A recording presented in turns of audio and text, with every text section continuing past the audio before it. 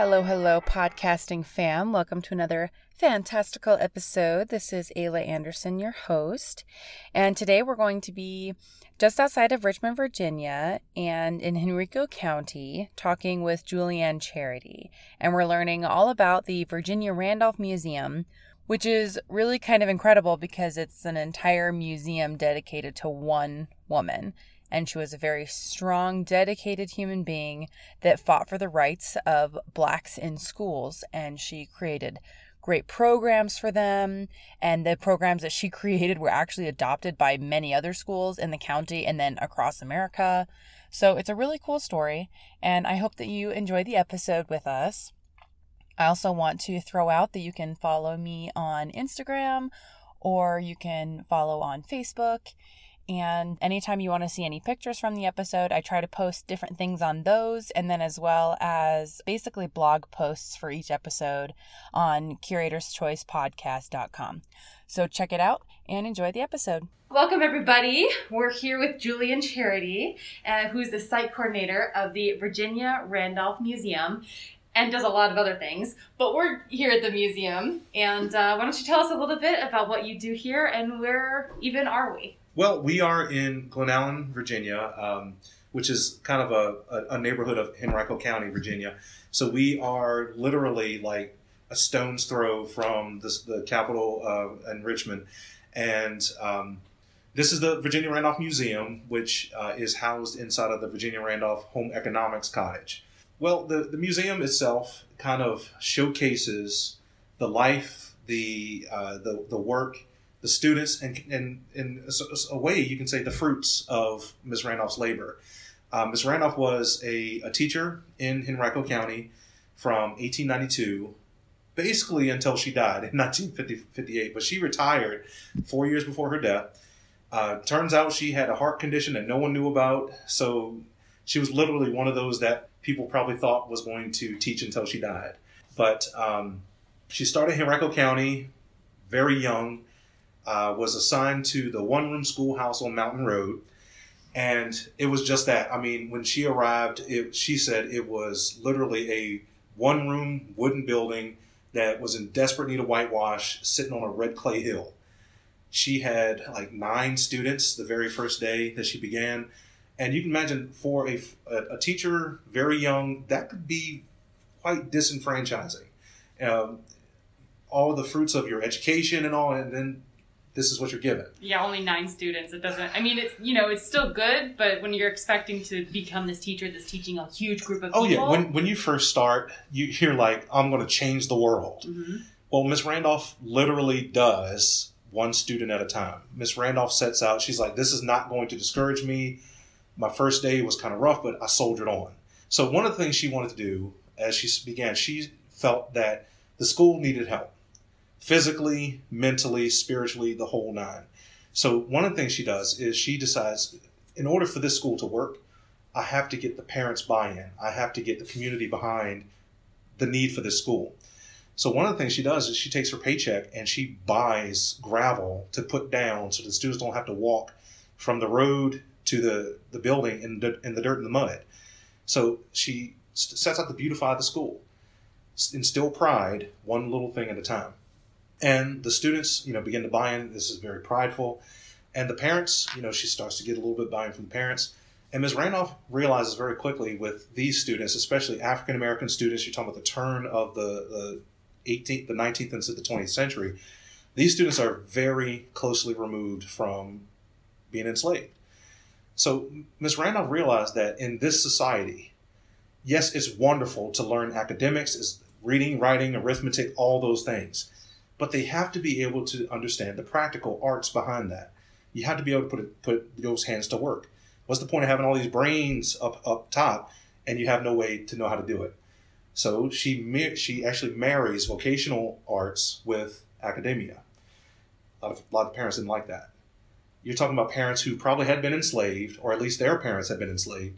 Why does my son need to learn how to plow a field?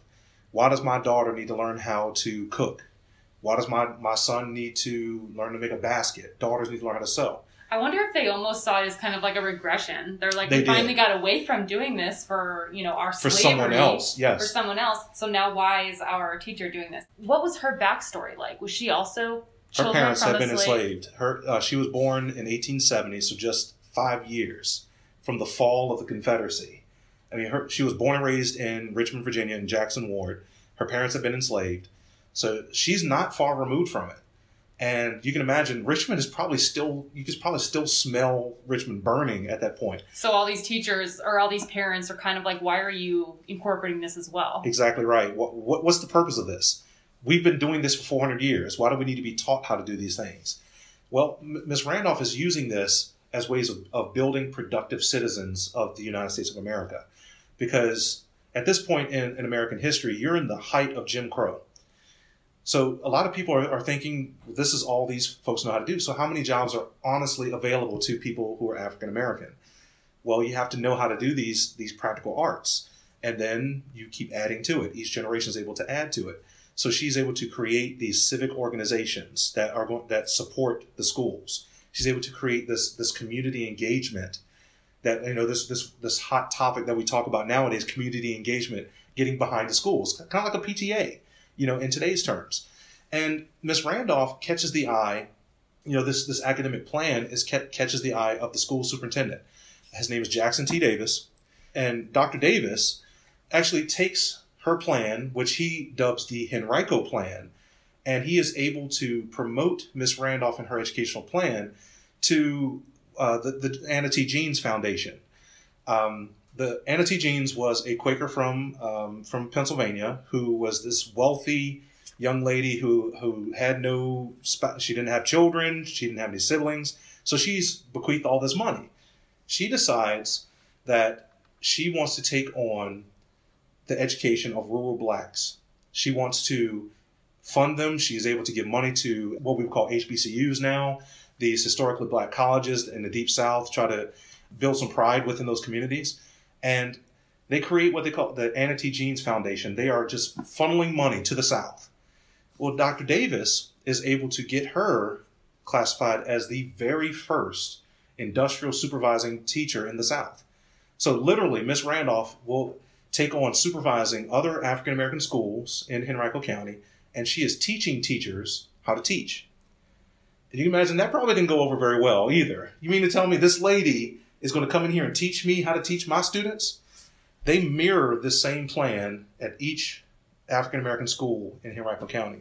At one point, at the height of Ms. Randolph's supervision, now some accounts will differ, but we have identified at least 23 schools in Henrico County that she is supervising. And as part of her work, she goes to each one of these schools every week. I don't know how in the world this lady does this, honestly. She didn't have a car. She's probably on horseback by herself going from school to school to make sure that this plan is being implemented. And she starts recruiting students to the school on Mountain Road. She's able to recruit students to the other neighborhood schools. And Miss Randolph does this for her entire career. She starts to receive recognition from all over the country. She receives awards, trophies, a gold medal from the Harmon Foundation from New York. They even gave her a $500 cash prize. Now, I'm sure Ms. Randolph probably loved the attention that it brought to the schools. I'm sure she loved the different things, all these things, but I'm sure that $500 went a long way for her students. Ms. Randolph made a lot of sacrifices. Now, she herself never married. She never had any children, but she took in neighborhood children and brought them to school with her every day. When parents couldn't afford to send their kids to school, they would literally drop them with Ms. Randolph. She'd bring them with her. They lived with her. Somehow she was able to stretch her salary to feed all of these people. And she was able to get schools built. The Rosenwald Fund, Julius Rosenwald, who was the president of Sears and Roebuck, created a foundation that would also funnel money to the physical building of schools in the South. A lot of these schools have been made out of wood, which is going to last maybe 3 generations at the most. So they start building brick structures. And Ms. Randolph is able to have extensions built to her school. She's able to get a new school built so that by the time she decides to retire, there are over 500 students at her school. So you can see how these things go in waves. And Ms. Randolph was just remarkable. The students she touched go on to become very prominent members of society. There are state senators, there are doctors, lawyers, attorneys, funeral directors. Graduates go on to the NFL, of the school. So I would say she was quite the successful person. So that when she passed away, Miss Randolph was buried at Evergreen Cemetery, just outside the Richmond city lines. It was a prominent cemetery for African Americans from Henrico and Richmond. And the cemetery over time does fall into disrepair, so that her former students actually create a foundation, the Virginia Randolph Foundation, and they decide to have her body reinterred right outside of this building. She's still out there to this day. So over time, more recognition comes to Miss Randolph. Just 2 years ago, October 2019, a new statue was unveiled in her honor on the Capitol Green in Richmond as part of the Women's Memorial, the Women's History Memorial. I think they call it Voices from the Garden. Her statue was one of 8 that was selected to be in part of that. You can go visit it today. Beautiful. I was there the day it was dedicated. It was quite breathtaking to see. Every now and then, we get a lot of requests from alumni of the school who want to come and see the museum. They want to connect their children or their grandchildren to the history of the place. Every day, the students that still go to Virginia Randolph School, which is now called the Academy at Virginia Randolph, they walk by her grave every day. They are taught about the legacy of Miss Randolph and that they are part of that legacy. So, and that's what this entire museum is about, is Mm-hmm. it is one museum completely dedicated to this one woman, which Mm-hmm. makes it pretty unique, like you had said earlier. Right. And the area that we're in, her grave site, which was moved, is now right out front. Right out front. And then around us is also a school. Yes. What is the school that's around us? Directly beside this building is the Academy at Virginia Randolph, formerly known as Virginia Randolph High School. So it's still a 9 through 12. The legacy, the original building that the Rosenwald Fund built is right beside us. They call it B Building now. And actually, up until, I'd say, right after segregation, right after integration, there was a bust of Miss Randolph up on the school. And literally every student that walked in through the doors had to walk underneath Miss Randolph. So, this kind of like setting that precedent of the expectations when you walk into this building. And then right beside that is the Virginia Randolph Educational Center, which is an elementary school. And right around here, is that where her original small school building with the 9 students was? It was, that here? yes. That wooden structure, it was been somewhere within this general vicinity. And as time went on, the school just grew and grew to the point where they actually had to build a dormitory for the teachers. And then the school has continued to grow. So it goes from basically one building, one-room schoolhouse, to multiple buildings. They still offer the vocational tech programs here, so you can still do auto body and still do horticulture, which is still a huge portion of the school there. And all these programs are still offered. So it's they're still preparing students for a life past high school. So learning a little bit more about who Virginia Randolph was kind of in her youth and what created this incredible woman when she became a teacher. Can you tell us a little bit more about her raising? Kind of what was her life like before she became this teacher? Well, Miss Randolph was one of 4 girls, and her parents split when she was young, and she grew up in Jackson Ward, Richmond, so the all-black portion of the city, and during a time where everything is segregated, and it was not like there was this world that they understood was different than that. So for her to receive a formal education, now she didn't go to college, but she was kind of trained to be a teacher, and then to let students know that there is more beyond this. One of the interesting stories about Miss Randolph is she decides in 1907 to have an Arbor Day celebration. Now, for most people, Arbor Day is no big thing. It's like, Arbor Day, what is that? It's just about trees. Well, think about in 1907 for the African American community. Trees meant lynching. And there's something that people are afraid of. It's something that a narrative has been changed about trees. So Miss Randolph takes that narrative back. She takes it by the limbs. She takes it by the branches. And she and her students have one of the very first Arbor Day celebrations in the Commonwealth of Virginia. And as far as we know, it's the very first for a black school. But it becomes more of an annual tradition every year that this celebration gets larger and larger. We actually have a program from the 1908 ceremony, and it was a 2-day event. It started at church the day before, and then it spills over to the school, and at the end was the planting of the trees. They plant 12 sycamore trees, and they name each one of them after one of the 12 apostles. And many of those trees are still here. So that kind of shows you the legacy that she leaves. And then we had planned to have another huge Arbor Day celebration in 2020. Of course, COVID happens. COVID happens. The world shifts on its side. So this year, 2021, we're going to have a much smaller celebration of Earth Day and Arbor Day, still including the school, still including those students. And who knows? I mean, maybe Arbor Day will become something that, if it's only just within the Virginia Randolph community, it becomes something that everyone looks forward to every year. Now, all of us have those little holidays that we look forward to. That's not the fireworks or the parade type holidays. So maybe that'll be Arbor Day. I think that goes to show a lot of her as an individual as well, because this idea of conservation, especially environmental conservation, wasn't really a thing back then. No. It really wasn't. So for her, with this really amazing background, she brings to the forefront the importance of that kind of conservation. And I'm sure it wasn't really widely accepted that was even something you needed to worry about. So it's just really cool that she had the forethought to be like, this is something that is important and it's going to be important.